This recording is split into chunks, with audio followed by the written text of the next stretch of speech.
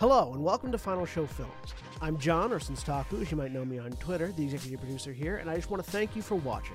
It really means a lot to us that people watch, listen to, and enjoy our shows. If you want to help us keep making these shows as fun and lively as they can be, please join your fellow fans in supporting us at our Patreon page at patreon.com/fsfilms or by subscribing to our Twitch channel, twitch.tv/finalshowfilms. It really means a lot to us that the amount of you who do support us continue to do so, especially our $25 plus tier supporters on Patreon. Antitonic, Cat Waterflame, Samantha Bates, Maureen Monty, and Gravine Alexander. Every little bit helps, so thank you to all of our patrons and subs. Check us out on Twitter at Final Show Films and on our website at www.finalshowfilms.com for updates, go-live notifications, and more. We love interacting with you, so feel free to tweet at us or email us at finalshowfilms@gmail.com. That being said, please relax and enjoy.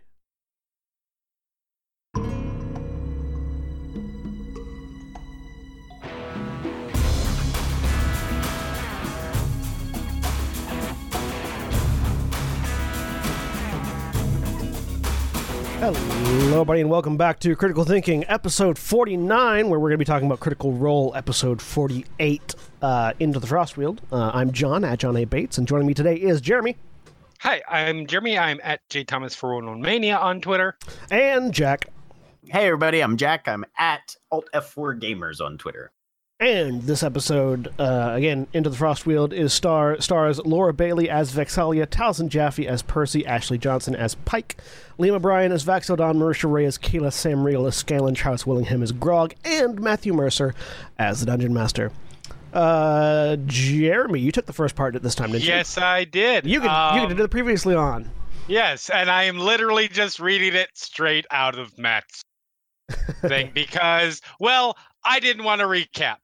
Recap that. I'll recap the actual episodes. Anyways, previously, this is slightly abridged. Vox Machina is wandering around trying to find the vestiges of divergence in hopes of eventually defeating the Chroma Conclave, a group of chromatic dragons that have basically decided that they're going to rule Taldore and everything else. They returned to the city of Westren, an area that was very significant to them in their early days, to find that from a distance, it had been partially destroyed by a dragon attack a couple weeks before, and has since been taken over by what looks to be the remnants of Grog's old herd of barbarians and the like. It was decided at the time that it was not probably the best time to face this group. They're too strong. The party doesn't have what they need. And so they decided to continue heading southward in the direction of the Frostweald in the hopes that they can find the mate of Osisa, the Gynosphinx that they had met in Vasselheim, who would give them information on where the vestiges might be. And that is where we start off. So, picking up from the previous episode, the party does head south of Western in their mist form from Keylespell, eventually coming inside of Kymel and discovering a refugee camp of about 50 to 60 people. Vex takes the initiative and floats down, with the rest of the party following behind and taking their physical form, because they can't really discuss it at the time because they're mist. The group considers some options of what to do, including possibly transporting the camp to Whitestone. But either way, no matter what they do, they would have to stay there for the night because Keyleth has utilized her highest level magic. They decide to quietly approach to learn more and talk to the people. Vex and Vax get closer and see a familiar face or two, including Dresvina, who originally contacted the group way back in the early pre-stream days and sent them on their first mission. The party does end up approaching with Scanlan singing a song to set everybody at ease, which, surprise, surprise, while it is very successful, a group of haggard-looking adventurers coming into view with one of them singing doesn't necessarily set the guards at ease. They are still very, pun intended, guarded. However, luckily for them, the appearance of Elowin, a woman who they helped long ago by finding her missing child, eases the situation and helps get them past the guard. They have a fairly charming set of interactions with Simon, who is Elowin's young son, while Vex talks with Elowin and learns that this place is where the majority of the refugees are. The person in charge at the camp is a bookbinder from Western who's named Cornelius, and they decide to go to speak with him. While they're on the way, Grog's presence earns more than a few looks of hatred from because of the herd's actions in Western. Grog, Can we talk for a minute? Yeah, go ahead. About Matt's choice to use the collective noun of herd for a roving warband of Goliaths. It is an interesting choice because I think herd, and I do not think a large group of predators. Right. I think a large group of prey animals. Right, exactly. And I mean, granted, herd in reality tends towards, it does tend towards hooved mammals, and anybody who's watched The Lion King knows that a large herd can murder the shit out of some things easily enough. You mean like a Mufasa? I would say that the murder potential of your average large group of hooved mammals could be used as a number of Mufasas. Yeah, in magnitude. We'll refer to it. That'd be a suitable unit of measurement. So amusingly enough, that's a spoiler alert for a 20-year-old movie and a 2-month-old movie at the same time. We'll refer to let's say one murder by a herd as a Mufasa. Right. How many Mufasas do you think the Herd of Storm have? Oh, I'm saying they're probably in the Kilo Mufasa range at this point. 1K Mufasa, Well, yeah. 1 to 2K Mufasas. Right. Probably at this age. We'll call it. We'll shorten it to KMF. So KMF. They're like 2 KMFs. So they're gonna rock you? Yeah. Yes, exactly. That's KLF, but I couldn't resist the obscure 1990s rock hip hop reference. What are we here for if not obscure 1980s to 1990s references? If you're not already a Patreon, please go be one, because goddamn if 3 a.m. Eternal forever, man. But I think it's interesting to use that term. It implies an amount of animalistic nature to the herd that like any other name might not imply. It makes them narratively. It makes the Herd of Storms a force of nature, as opposed to an organized group of people. You're not wrong. I would argue that I think the term herd is very accurate in sort of a different way. In that the herd here is a group of individuals who, by and large, perhaps are not the worst people. It's always it seems to be dependent on who leads them. And so they are being guided, or you could say shepherded, by, in this case right now, Kevdak. Kevdak. And it's a situation where the person in charge is determining sort of the alignment, or the not necessarily the alignment. Actually, no, yeah, as a group, the alignment of the community. And so in that way, I think it's very accurate. Mm-hmm. Yeah, I think there's and also could potentially hint at a past wherein Goliaths were less prone to the roving marauder lifestyle and more simply a nomadic existence, living off the land type style. Anyway, there's lots that you could unpack just from that simple word, and that's part of the reason that I am hugely invested in Matt Mercer as a world builder, because he does shit like this, Right. and then frequently doesn't really necessarily explain it too deeply, letting us just go to town on what could or might be inferred from a simple word choice. Yeah. Anyway. Yeah, and as we know from pretty much everything that we've learned throughout even just the campaign so far, but going forward even into the second campaign, none of this stuff is done accidentally either. No. Right.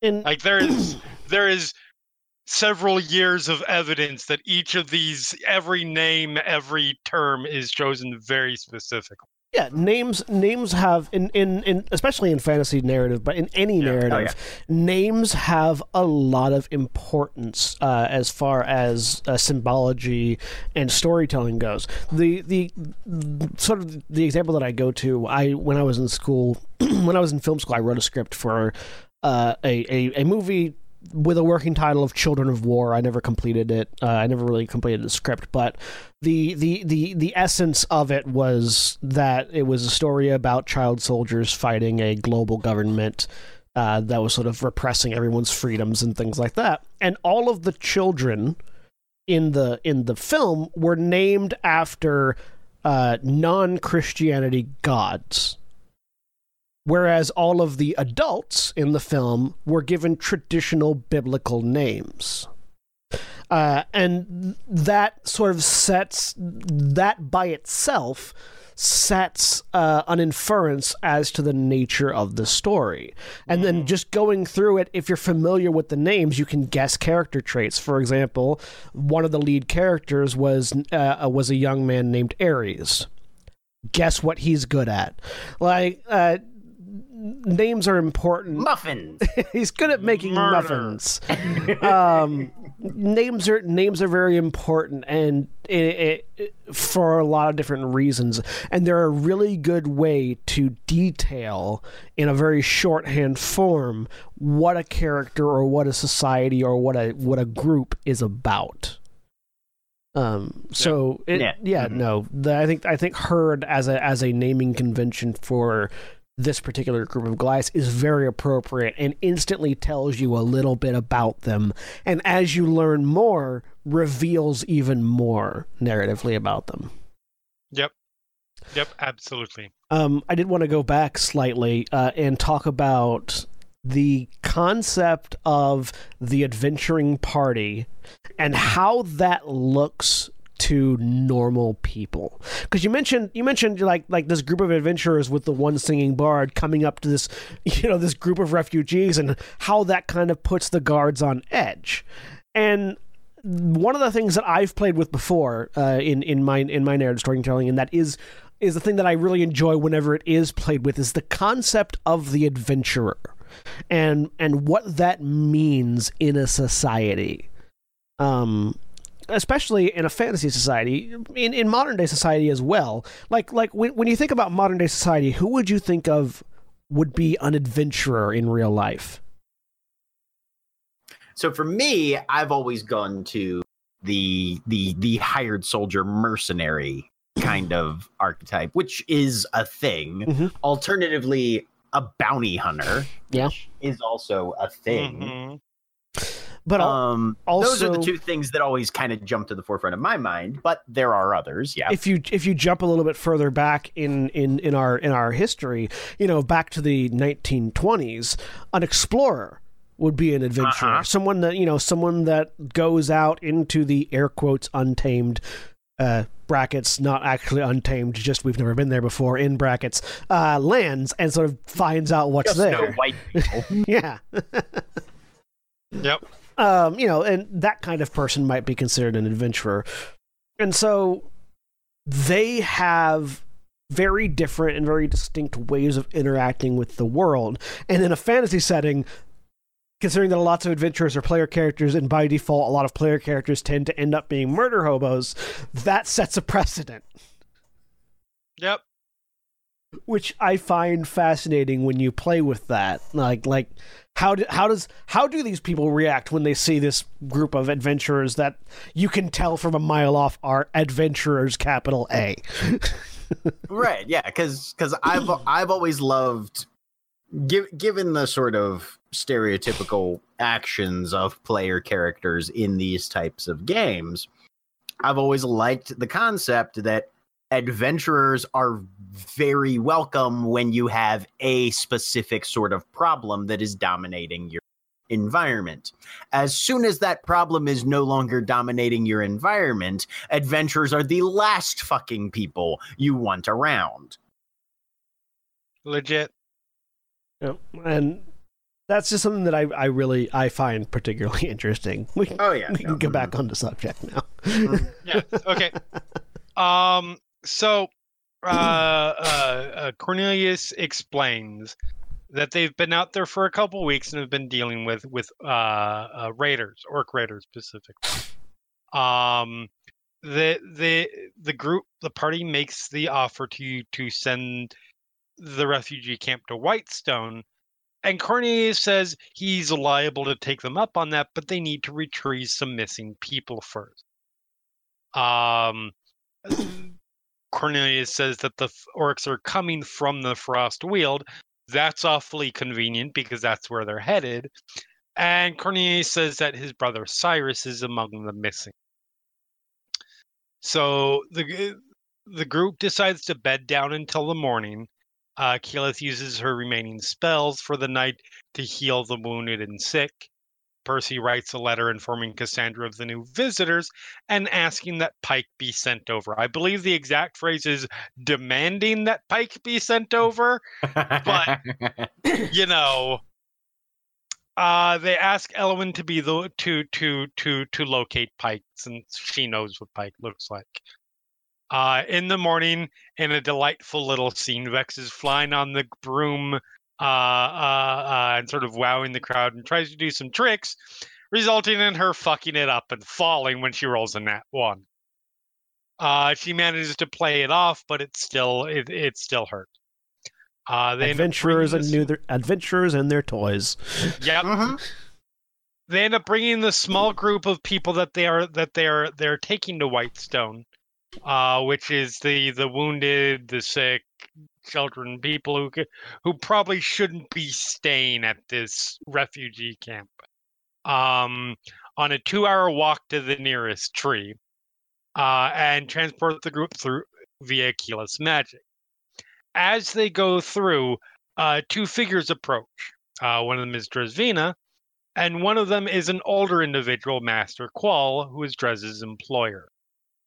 Qual very quickly takes over the conversation and says that he wants to hire the group when they return to Westron to retrieve an experiment that he had to leave there. Vex is very Vex-like and decides to insight rolls well and gets a whisper. Qual says he is a creator of golems and the item is a circlet in his basement. Scanlan casually drops the information that they're looking for the vestiges of divergence, which the party isn't that pleased about the fact that he told them. All of a sudden, at that point, when things are getting a little bit arguey, Pike teleports in. The party's very happy reaction. Percy manages to get Qual to admit that the circlet is for his protection, are the exact words used. And Vex says that they will get it when they return to Westron. They try to see if they can get some information about Osis's mate from Qual, but he's not familiar with the situation. Pike says things are going well enough in Whitestone, no dragon attacks, everyone seems to be okay, including Gilmore. And the group heads back to the outpost, where Qual gives them an item that can detect magical items. And that, I believe, is where I hand off to Jack. A magical metal detector. Yes. Pretty much.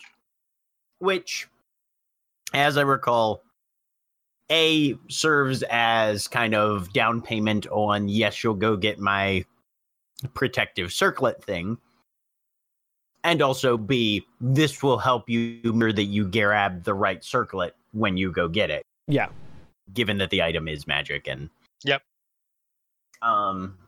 And for a group with no wizard, this is a really helpful gimmick to have. Foreshadowing of Liam's primary role in campaign 2. Wizards are useful. Never take them for granted. Never take them for granted. Abuse them if need be. Abuse them because it's fun. But never, take them for granted. We have there's a lot of wizard hate in Final Show films, and I'm very... Which is why I constantly liked playing wizards. I like wizards, so it's like, I don't know... Sorcerers and warlocks, man. Fuck wizards. I like sorcerers and warlocks too, I just also like wizards. But anyway, so having gotten all their shit more or less together, the group is heading off into the Frostweald. Very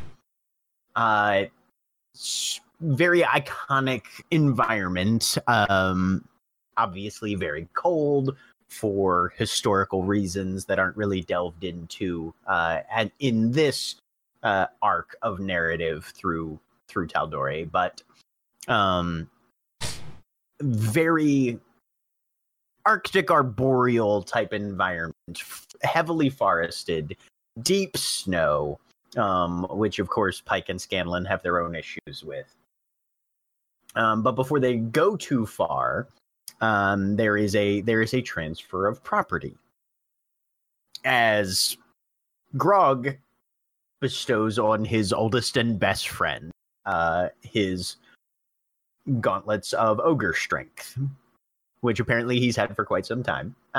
But due to the nature of the most magical items that one can carry, I believe Grog had unattuned to them previously and thought, you know what, Pike hits things with weapons sometimes, and she's my bestie, so let's give these to her. Pike is of course elated with the present and definitely puts them on and utilizes them to good use at every point going forward. But they spend some time investigating the Frostweald and trying to get on the trail of both the hostages and looking for evidence of Osisa's husband, which they do not initially, at least, find at any time in the immediate sequence. But pushing into this fairly hostile environment and utilizing some cold weather garments that they had on reserve from other times when they were exposed to these sorts of weather patterns. They make some progress in before Scanlan once again recreates his mansion. This time with hope of impressing Pike significantly by the feat. They go inside for their evening's rest. There is, of course, chicken to be had for those that are hungry. And there's a pair of interactions that are sort of decent character beat moments. One is Scanlan showing Pike her room that he made for her with a number of individual touches that are directed towards her personal preferences and tastes, as well as a small shrine to Saren Ray, the goddess for which she holds the greatest veneration, that apparently you can pull on to open up a secret passage between Pike's room and Scanlan's room. Yeah, I was about to comment on that part. Right. Her immediate response is, "Oh, that's lovely. Is there a lock?" To which he reacts, "Yes, but only on my side." Once again, returning to the fact that Scanlan's a little rapey. A little, but that was I was being generous. Scanlan is the Sean Connery of Vox Machina. Oh, wow. Scanlan is the celebrity Jeopardy Saturday Night Live version of Sean Connery for Vox Machina. But yes, you're absolutely right. I don't remember how it ends, but your mother's a whore. So there's that, which is, once again, efforts by Scanlan, rebuffed by Pike, and he sort of tries to laugh it off. But, it's only as uncomfortable as Pike is willing to admit. Pivoting then to the half-elf twins, so during this entire journey into the Frostweald, Vax was avoiding Pike for story reasons, wherein she is very insightful, very observant, the most knowledgeable on religious matters of anybody in the group. And Vax may have made an uncomfortable bargain with the Raven Queen that he's not really wanting to talk about. And she, of course, definitely notices, but doesn't push the issue. Vex, however, this is her brother, and she's absolutely going to push the issue. So she confronts him, and honestly, pursues it in a very Vex-like way, specifically with her brother. She is exceptionally caring and supportive of him. She's trying to look on the brightest side possible. She has that book that she'd acquired a few cities ago that has information on the Raven Queen. She's trying to pull out all of the positive aspects to the goddess of death and fate, which is, a little bit of a tall order sometimes, but definitely attempting to encourage her brother, given that he is leaning heavy into his emo aspects. And honestly, I think it just comes across as adorable and sweet and very, very affirming of the relationship between these two characters. It's a great little sequence. Go back and watch it. That leads into Percy needing up, doing a little bit of standard tinkering, trying to Sorry, do some... your audio cut in and out there for a second. Percy needing a what? A workshop. Okay, I heard Percy needing a quap, and I was very confused. Well, that's probably how they pronounce it in Whitestone, I'm sure. But basically there's some general logistical things happened, and then they crashed for the night. Fast forward to the next morning, where the entire group meets for breakfast, and given that this is the first time that Pike spent the night in the mansion, they're explaining to her the fact that everything is chicken based in terms of whatever the food is. And Vex decides to show off her new broom as well, because I believe this is the first time that Pike has really gotten to see that Vex has something she can fly on. Before we go any further, I just want to talk about karmic retribution. Okay. So, oftentimes, in a variety of different narratives, it's very prominent in sports entertainment, wrestling, things like that. Bad guy characters or characters that are problematic or characters that do bad things for good reasons or whatever. It's narratively satisfying when they achieve a comeuppance, when something happens that causes them to regret or rue or just be punished for the things they have done. And these don't even have to be like bad guy, like actual villain characters. No. These can be more or less protagonist characters that have some negative aspects to them. Draco Malfoy getting punched in the face by Hermione Granger. Draco's not a villain per se, although he does fall into the villain category, but he's mostly just a prick and then eventually gets just straight up fucking jacked in the face. Right. Or Avatar The Last Airbender. Sokka, during his more patriarchal moments, eventually getting the shit slapped out of him by a bunch of the Kyoshi warriors. Yeah. Things like that. This is a recurring event and trope that you can find lots of examples of in a variety of media, except in WWE, who never give Stephanie McMahon her comeuppance. But that's a separate issue. Yup. Don't fucking get me started on that bullshit. Right. And I think the reason that this is more of a trope that very rarely ever cliche is because it's based on more or less accepted values. And it's honestly kind of hard to fuck this trope up in a way that's not at least somewhat emotionally satisfying for the audience. Yeah. So 9 times out of 10, it's something that the audience wants to see and enjoys having happen. It's a form of catharsis. Very cathartic, yeah. Everybody enjoys seeing the bad guy get kicked in the nuts. Right. Yep. Everyone. Because he deserves it, and we would have liked to have done that ourselves.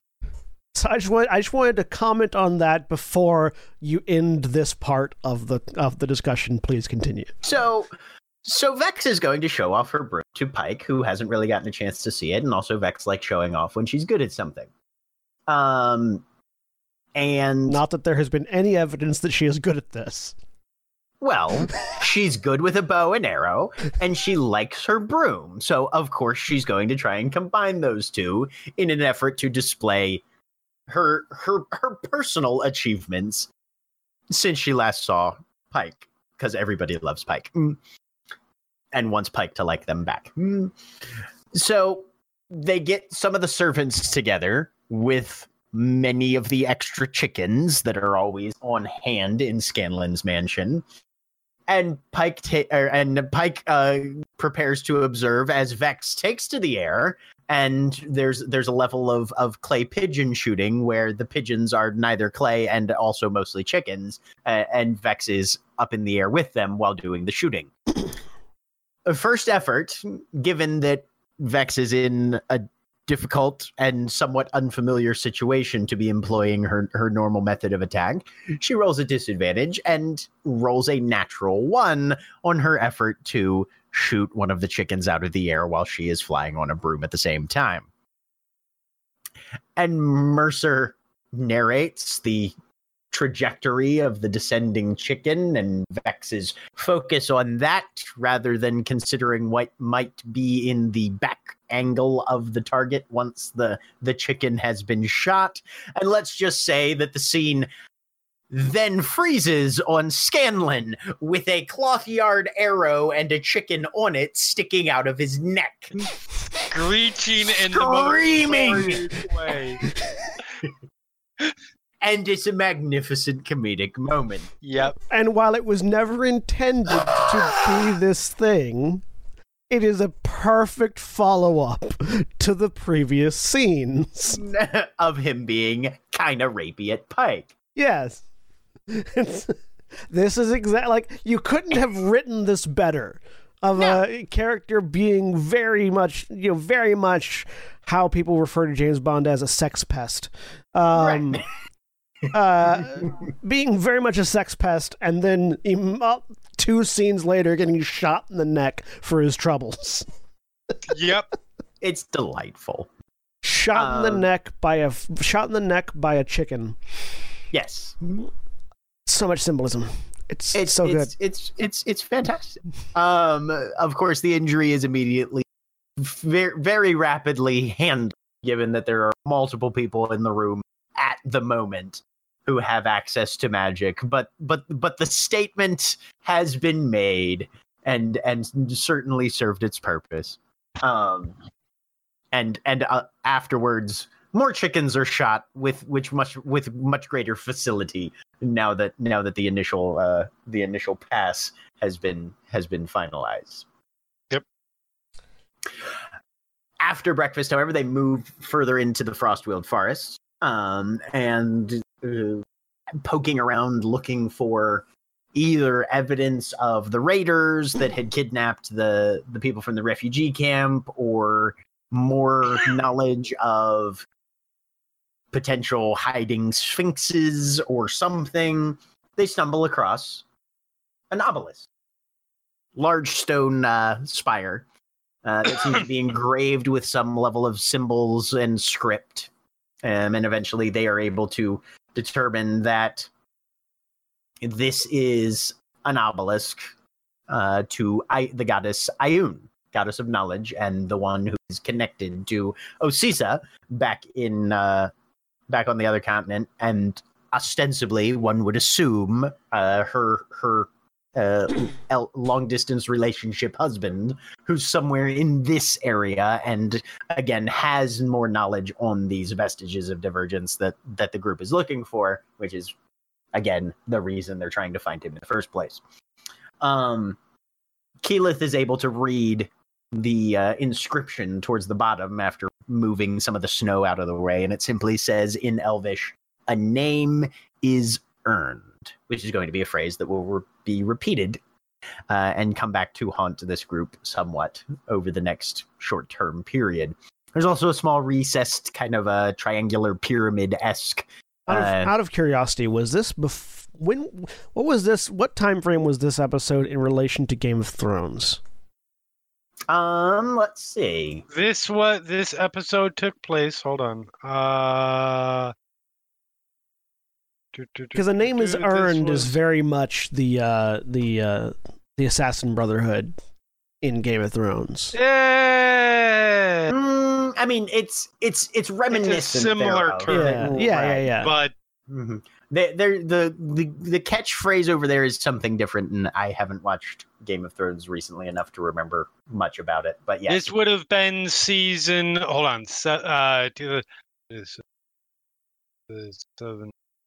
would have been like season 6. So this would have been a couple years after, I believe. After the introduction of the Faceless Men, because the Faceless Men were introduced. Faceless Men. So 2, 5, and 6.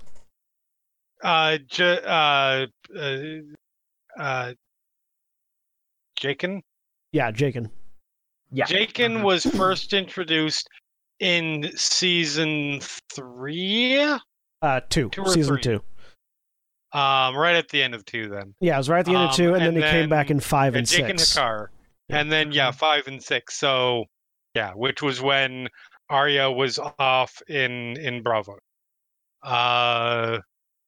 So this would have been a couple years. Well, no, 5 and 6. So that would have been the year before and the year up. But it is a different. It's close. Yeah, no, it's not. It's not the same phrase, but it's one of those things that reminds me of that. Very much so. It's the sentence structure is very similar to how Jaqen speaks specifically. Mm-hmm. Yeah. And A Name is Earned is actually the title of the episode that we will be doing next. Which I will have very different thoughts about compared to this one. I'm sure. But the phrase, at least, and based on the symbology and whatnot, that's the symbolism on the obelisk. It's associated with Ioun, so they're already starting to think Sphinx word at this point. But they also notice that there are a number of stones nearby. They find a broken stone arm statue off of the statue, and suddenly realize that there are multiple statues in varying positions. I think Percy is the one who first asks, is this like a classically arranged type thing, or are they sort of in odd or dynamic postures? Because Percy, being a tactician, is automatically starting to think. And the answer is given that, yes, some of them are in defensive and some of them are aggressive postures and that sort of thing. And then Percy immediately goes, shit, basilisks, and starts getting everybody on edge that way. Given also that the environment is one of snow and that there are very few bird calls around, referenced both as possibly due to the frigid temperatures, but also more likely, I would say, due to the presence or potential presence of predatory creatures in the area. And that's when the predators attack, which I think is where John picks up. Yeah, just after they start attacking is where mine, right. and most of my section is combat, because they're fighting the basilisks for a while. Basilisk fights tend to be long because you have to look away from the basilisks and not look them in the eyes and try to swing at them, but you're not looking at them. And there is a point in the middle of this where Keyleth turns into a giant scorpion in order to not have to look at them because scorpions have blind sight. And I just want to comment that for anyone who plays D&D or any tabletop role-playing game ever, understand that sometimes the GM gets fixated on something really weird. And it's not because they're trying to be an asshole, but because they have so many things juggling through their brains. So I was really feeling for Mercer when he gets to the point where it's like, where Keyleth turns into a scorpion who has blind sight and so doesn't have to avert their gaze, but he had asked previously if she had averted her gaze. So yes, so he was like, okay, if avert gaze equals yes, then attack at disadvantage, without considering the fact that the situation had changed between that first step and the actual attack being made. Right. It's like, no, I completely, just looking at Matt and looking at him trying to get across this information that is not accurate anymore, it's just, I felt a lot for him because it's like... Oh, I've been there. It's like, yeah, we've all of us have been there. Everybody, single one of us. It's just, because you have this, again, like, your brain does a lot of shortcutting when you're GMing. And it's a lot of if this, then that. Mm-hmm. And so it's really hard when you're having to process a lot of information to dynamically adjust that. Mm-hmm. Which it took them a little bit, but the group fights with the basilisks, pretty quickly ending them. There are about 3 or 4 of them that they're fighting, and they're pretty quickly able to knock them out one after another. In the middle of the fight, Scanlan drops a fireball into the basilisk burrows that they're standing around, collapsing about half of the structure that is below them and causing the ground to sag in places. And while still finishing off some of the other basilisks, Keyleth, in her scorpion form, can sort of sense that there are more basilisks approaching from the ground, and so shifts back out and slams a wall of stone over the remaining basilisk holes, which Grog then takes, basically stands over and golf swings any basilisk that break through the stone, which one at the very least does. But they were able to pretty quickly and efficiently and without any harm to themselves deal with the basilisks. Vex sort of flies around on her broom to find perches rather than trying to fire while flying. Vex does that. Vax sort of dashes away and flings daggers from a great distance with his sharpshooter feat. Percy dashes around the battlefield, firing off with his pistol, also using the sharpshooter feat, and Grog obviously rages out and just smashes the crap out of things with his weapons. Eventually the basilisk attack dies down. And as it does, they begin investigating the obelisk. And they try a couple of different things, sort of while the basilisks are still trying to get them, and then continuing on into after the basilisks have stopped trying to get them. Keyleth tries yelling a variety of things, both in Elvish and Common, into the little triangular hole that's in the obelisk. And Scanlan eventually takes his Ioun stone that he has and puts it in the obelisk, which causes it to glow. And as it glows, they sort of notice off in the distance that another obelisk further into the mountainside glows in response. There's a bit of back and forth about whether or not Keyleth had taken Find the Path or kept Find the Path this morning, and about how taking spells on a daily basis for druids works, kind of. But they determine that Keyleth has access to Find the Path. She casts Find the Path and is able to, from now on, basically has a beacon to that other beacon. A magical beacon to the other magical beacon. After nice to have a mental mini map with waypoints on it. Yes, it's really nice. They begin preparing to head out and do some last-minute investigating as they do. Pike gathering up some basilisk blood because it's useful in reversing petrification if you use it pretty quickly after the petrification sets in. And Vex and Vax sort of look around the ruins around the obelisk. Vax, with his keen perception, discovers the petrified form of Why can't I think of his name? Tyriok? No. Yes. Yes? Tyriok. Yes. Tyriok? Mhm. Tyriok the mapmaker, whom they met previously in... Way back. Way the in fuck back. Vasselheim, wasn't it? Vasselheim. Yeah, Yeah, it whom was they, definitely Vasselheim. whom they met Tyriok Gadsworth. whom they met previously in Vasselheim, this very sort of nerdy, geeky map maker who ended up leaving Vasselheim and traveling the world making his maps. He's sort of half submerged in the snow with his arms stretched out and his right arm missing at the elbow, basically. Vax, at first, doesn't want to tell anybody about it because he feels like there's nothing they can do about him. But eventually, after thinking about it for a moment, before they set off, goes over to Pike and asks her if there's anything she could do about it. Pike goes over, finds him, while Vax sort of stealths off to be by himself for a moment.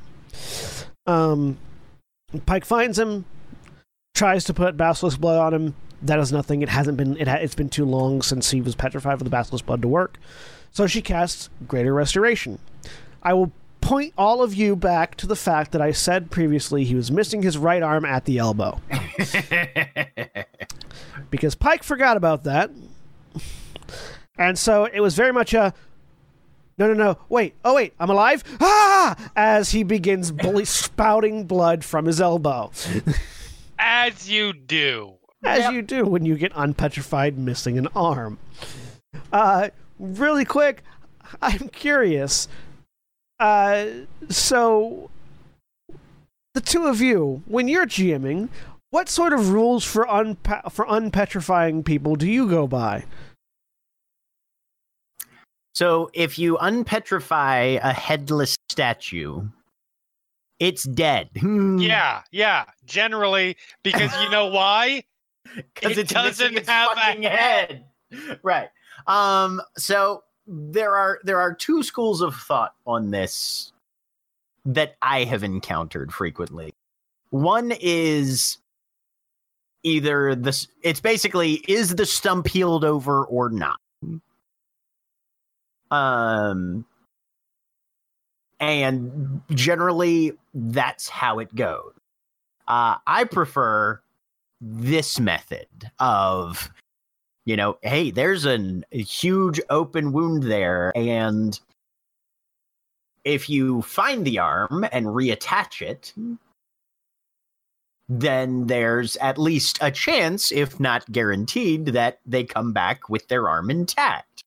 If you don't find the arm and reattach it, they're missing part of their arm when they come up, with the ensuing physical trauma that results from that sort of thing. Because as far as that body is concerned, this is a fresh wound. The last time I was flesh, I had this arm. Immediately after becoming flesh again, the arm is gone. Therefore, there is a shit ton of blood. Jerry? Yep. It's pretty much the same. Yeah, I mean, yeah, that's physics of turning to stone and turning off of stone. Yeah, that's how it works. I operate on the Dr. Stone principle, which is basically if you put the pieces back together and sort of glue them back together however you can, and then unpetrify, it all unpetrifies together and it's all fused back together and it's a whole body. If you don't, then those pieces are missing. Yep. No, that's fair. So, like, if you have a headless statue and you want to unpetrify it, put the head back on, duct tape it on however best you can, and then cast Greater Restoration. Right. And, there are spells that can allow one to regrow lost limbs. You might want to look into those if this sort of thing is going to happen. Yeah. But yeah, so Tyriok wakes back up, sands one arm, gushing blood. The party immediately sort of, except for Vax, sort of convenes on him to try to help and stop the bleeding and help get him out of the snow. Pike heals his arm, which causes it to stop bleeding and to sort of start to scab back over. And they sort of both explain to and get information from Tyriok. He had been coming north, up from the mountains that they were traveling to, going around the mountain while mapping, and he had been heading out with a pair of armed guards as escorts. When he got ambushed by basilisks and doesn't remember much beyond that. The party, Pike, sort of as he's digging around, he finds his other arm and the bag it was holding that contained all of his maps, which are all still currently stone. Pike feels bad. Scanlan and Grog very hastily go, no, that's not your arm. That's somebody else's. And he starts to you sort of able to tell that Tyriok the shock of the event hasn't worn off, and Tyriok hasn't actually stopped to think about what's happened to him yet. And before he's able to do that, Scanlan very helpfully suggests, hey, who's got 2 thumbs and is really excited? You and me, if we do this. Because Scanlan is still the worst. Which oddly enough, with a high charisma roll, makes Tyriok feel a little better about the fact that he's alive, and he thanks them for saving them, and the group then has to decide what to do with him. They first suggest that maybe sending him back to the encampment that they had left earlier on his own, before then reconsidering and suggesting that perhaps he leads them to the orcs that they're looking for, and then they can get him back to the camp with the people that they rescue. After discussing this for a little bit, they eventually decide that that's the route they're going to take. Meanwhile, Vax has stealthed away, not completely away from the group, far enough away that he can still hear them going on and hear all the shenanigans happening, but that he's not visible to them and not audible to them if he's talking quietly. Where he sort of goes by himself and out into the vast snowy wilderness that he's in, just sort of asks for clarification about what it is he's supposed to do from the Raven Queen. And in response, the Raven Queen gives him a vision of the Temple of the Raven Queen in... name of the place that the Temple of the Raven Queen is. Vasselheim? I just said it a minute ago. Yeah, Vasselheim, thank you. I don't know why I can't remember Vasselheim, but shows him a mental image of the Temple of the Raven Queen in Vasselheim. I don't know why you can't remember Vasselheim. Because it's, hey, what if there was an entire city, but it was all church? So, Atlanta?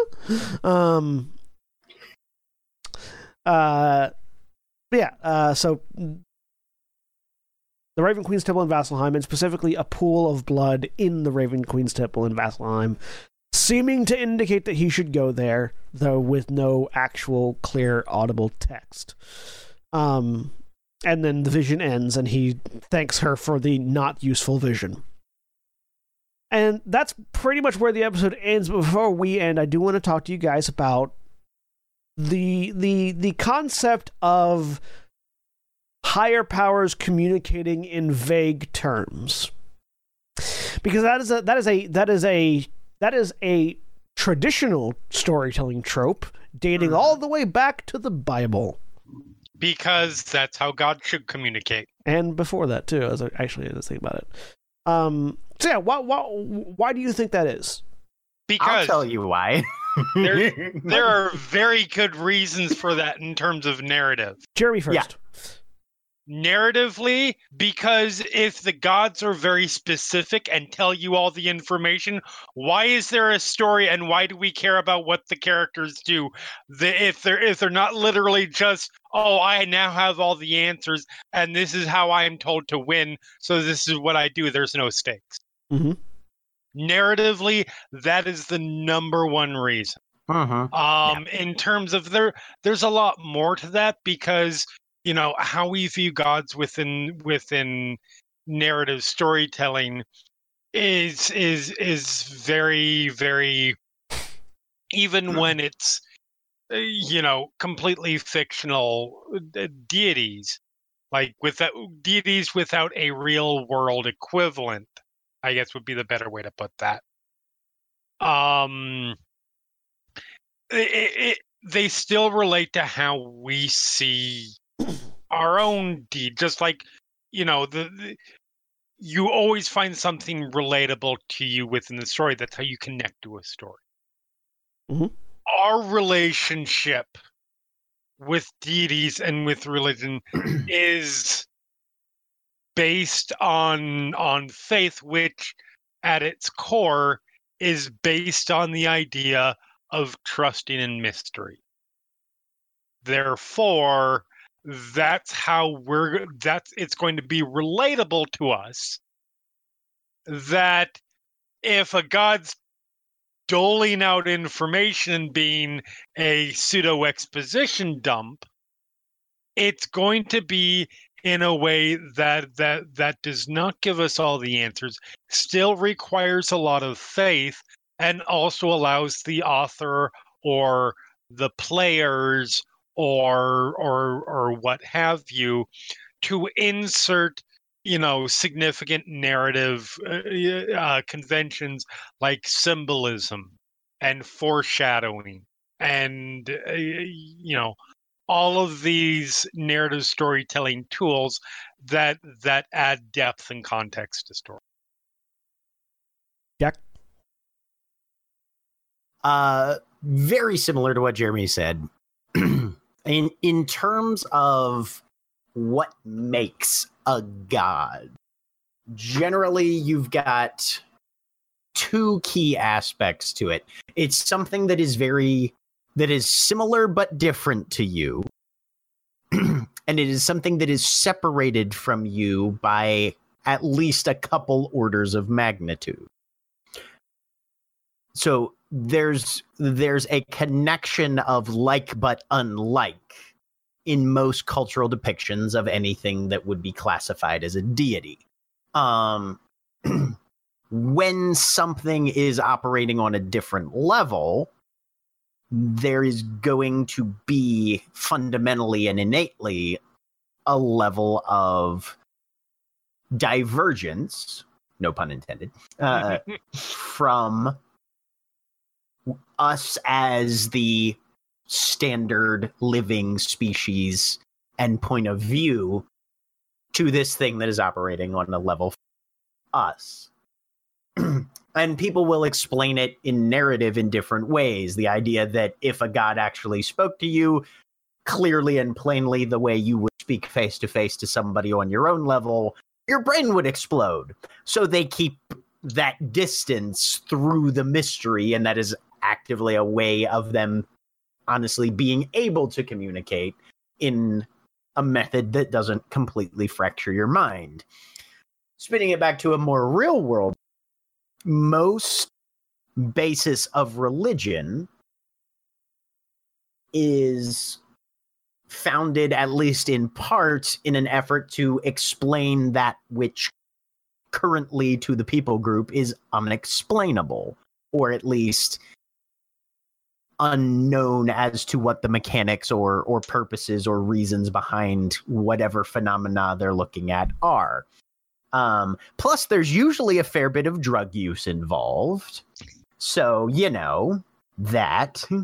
And when you have these developing aspects of historical faith-based movements, there's a lot of secrecy and mystery already inculcated and heavily baked in from the jump. So it's logical that would continue to be a consistent aspect and ingredient moving forward, because the more you explain, and this is oversimplifying some very nuanced philosophical concepts, but the more you know what's going on, the less you need religion anyway. To an extent. So for me, when I'm writing deities for games, I like to take I have a different understanding of the term unknowable. Mm-hmm. Typically you'll hear God as an unknowable entity, whatever. The idea of that being that you can't contact them. Like you can't know them. You cannot be in their presence. I like to read that as you cannot understand them. They operate on a fundamentally different scale and perspective. So much so that even when they attempt to communicate to you as you might communicate to one another, it comes off as weird or odd. You'll notice every time you guys in Grand Terra ever met a god, they were off in some way, shape, or form. Yeah. Like something they were doing didn't make sense or just wasn't right, because not only are they unknowable to you, you're kind of unknowable to them. They're not certain. They're not 100% certain why you do the things you do. So they emulate without knowing. And so the god of the seas will sit there spearfishing casually from the side of a boat for no reason, because that's what you do.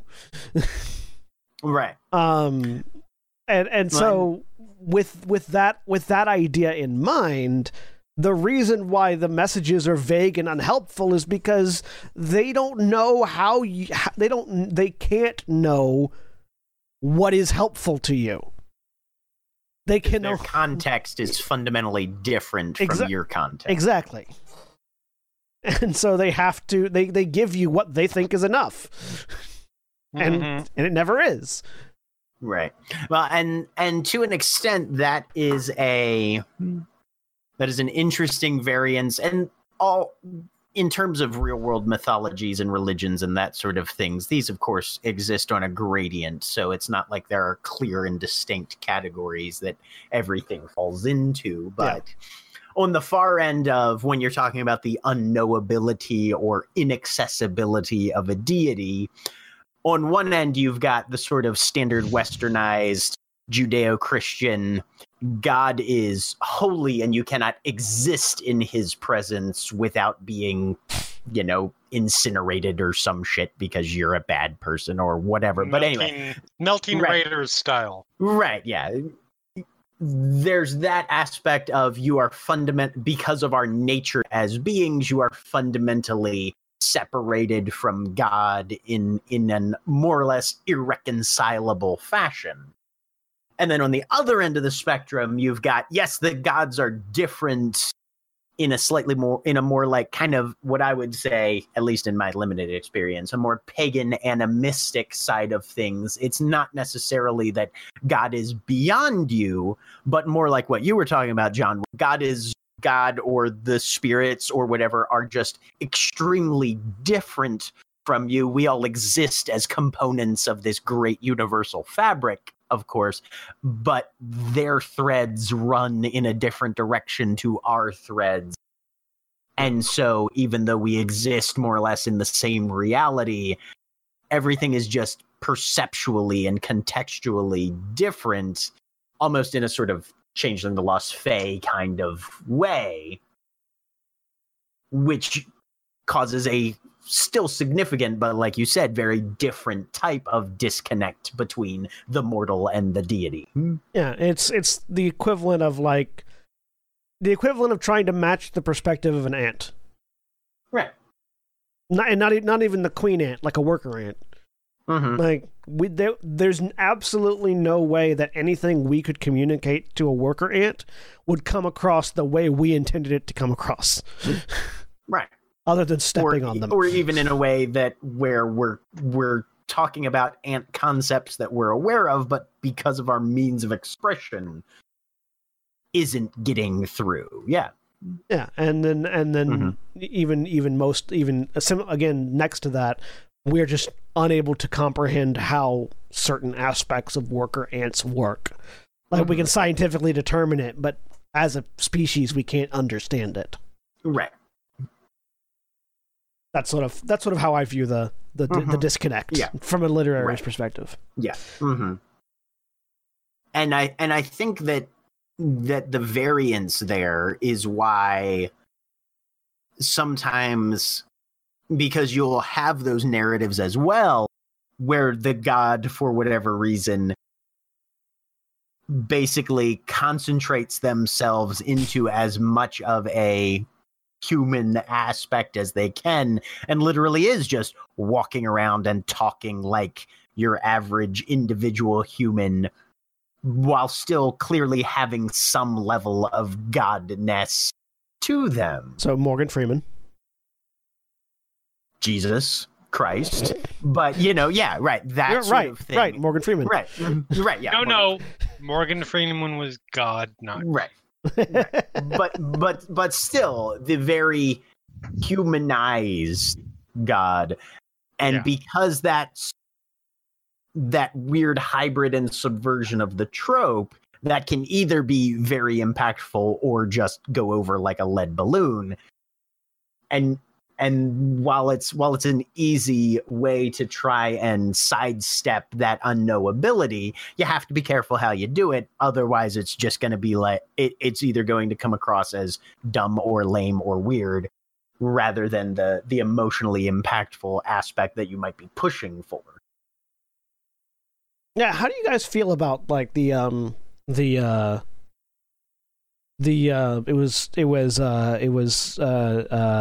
blah blah blah blah. Why can't I think of the actor's name who played the Mask and is a big comedian? Jim Carrey. Thank you. Bruce Almighty. Yeah, the Bruce Almighty / I think it was Steve Carell with the Noah one. Don't talk about that one. That one does not exist. Representation. Fuck that movie so hard that can't walk for a week. Representation of God as Morgan Freeman, literally handing you the information you need on a at his whim basis. I would disagree with that assessment of that God. I don't think he hands Bruce anything. I think he gives Bruce the position that he has, and then lets Bruce figure it out and learn the appropriate lessons on his own. Never once does Morgan Freeman God give Bruce, Jim Carrey's character, the answer. Yeah, verbatim. No, I was more referring to he appears and is a knowable figure in the form of Morgan Freeman. Right. As far as that goes, I always felt like that was a very zeitgeist cultural reaction to just honestly reality as it stood during the late 90s. Early 2000s. Yeah, early 2000s. Was it? Okay, yeah. Right. But the place that the culture was in at that point. For instance, you didn't see God generally portrayed that way in pop culture even 20 or 30 years prior. It happened. Was getting there. Oh, God, you devil. Okay, yeah. Mm-hmm. Was he played by Morgan Freeman? Maybe I'll pull a slightly more distant than... Yeah. Because when I'm thinking of, portrayal of God and that sort of thing, you've got, for instance... what's the Christmas movie with Jimmy Stewart? It's a Wonderful Life. It's a Wonderful Life. Yeah. Fuck that movie too. Where the deity figures, granted God doesn't show up there, but some archangels do, and they're literally just pictures of fucking galaxies that are having little flashy lights behind them to show which one's talking when. Right. The idea that God is literally just another dude fucking around, which is honestly kind of a simplistic, but I would say not entirely inaccurate analysis or summarization of the God character Almighty. I'd say that's a reaction to the cultural consciousness at the time.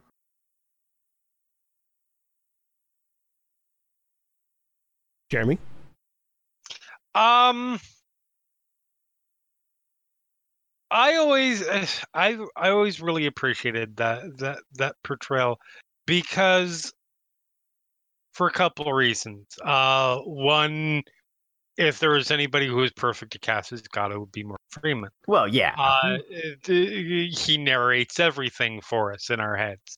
But more specifically, I didn't necessarily. My read of him was not necessarily of one who was. My read of him was somebody. Okay, I have sort of an off interpretation of that film. My interpretation of that film is that this is far from the first time that God has done this. What happens in the film? B, he did not specifically give Bruce God powers on a cosmic level. He gave them in a very specific and a very controlled area. And it was just his way to me, and it is a very humanizing way to look at God. But I always compared this with that version of God as somebody who, in the last couple 3,000 years, has learned something from the Job debacle.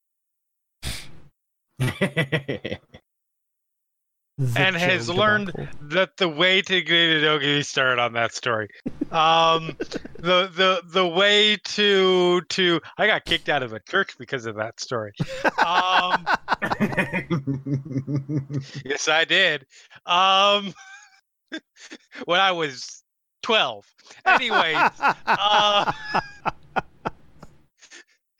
so it was a God who, this is his way of sort of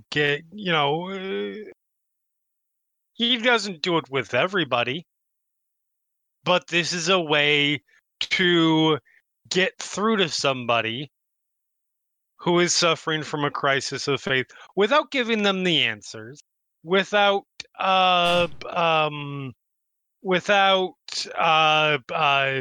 doing the Old Testament bullshit. And it is very, I guess the best way I would describe it is it's a very new agey interpretation of God. Or a very hippie interpretation of God. Where it's like, yes, you go find the answers yourself. I know all the answers, and I could tell you, but you're not going to learn that way because I've seen what you people do for the last several thousand years. Go, do your thing. When you come back with it, when you have the answers, come back to me. I do. As a side note, I do like Morgan Freeman as God, but he is my third favorite God. Is Alanis Morissette your favorite God? No, of course. No, Frances McDormand is my favorite God. Okay, no, that's a good point. That's a real good point. Ooh, I got to give it to Frances because Frances McDormand God talks and Alanis Morissette God does not. No, my first favorite God is Frances McDormand. My second favorite God is Chuck from Supernatural. Yeah, he's a real good God. He's a real shitty God, and that's why I like him. I mean, that's what I mean. He's a real good portrayal of God. Yeah. So he goes Frances McDormand, Chuck Shirley, and then Morgan Freeman. See, here's the thing, and in terms of narrative, at least, Old Testament God, I feel, gets a bad rap. Old Testament God is a dick. I will give you that. I will never argue the fact that Old Testament God is a dick. At least with Old Testament God, you know where you fucking stand. He turned Lot's wife into salt. He did a lot of worse things to a lot more people. Yeah, he did. I'm just saying. Lot's wife into salt is like fucking light work. He turned Lot's wife into salt because she looked backwards. Let me say because she looked over her shoulder. Job. Fucking Job debacle. But at least with Old Testament God, he's not fucking around, and you've got very little guesswork comparatively. Assume not good. Right. Yeah, that's the problem. I would rather have guesswork than Old Testament God. Yeah.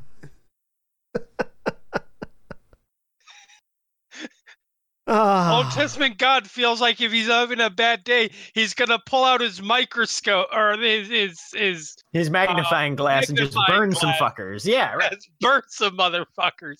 And I don't want to be in under the scope.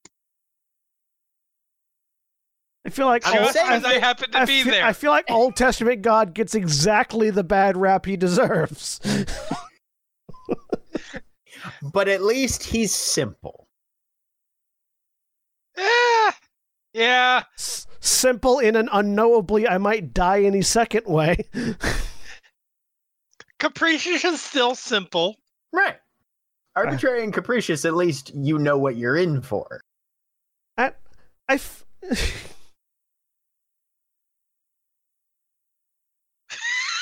Anyway, this has been. I love that he just completely broke God's brain.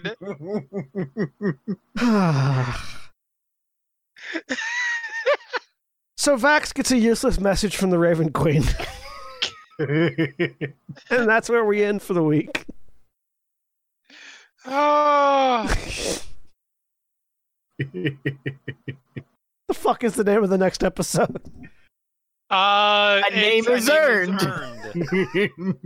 And let me tell you, I'm gonna have some thoughts about that fucking episode. So if we haven't made it clear previous to this, we are going bi-weekly on our recording and on our publishing of Critical Thinking episodes. The one before this one, or the 2 before this one, should have been the start of that.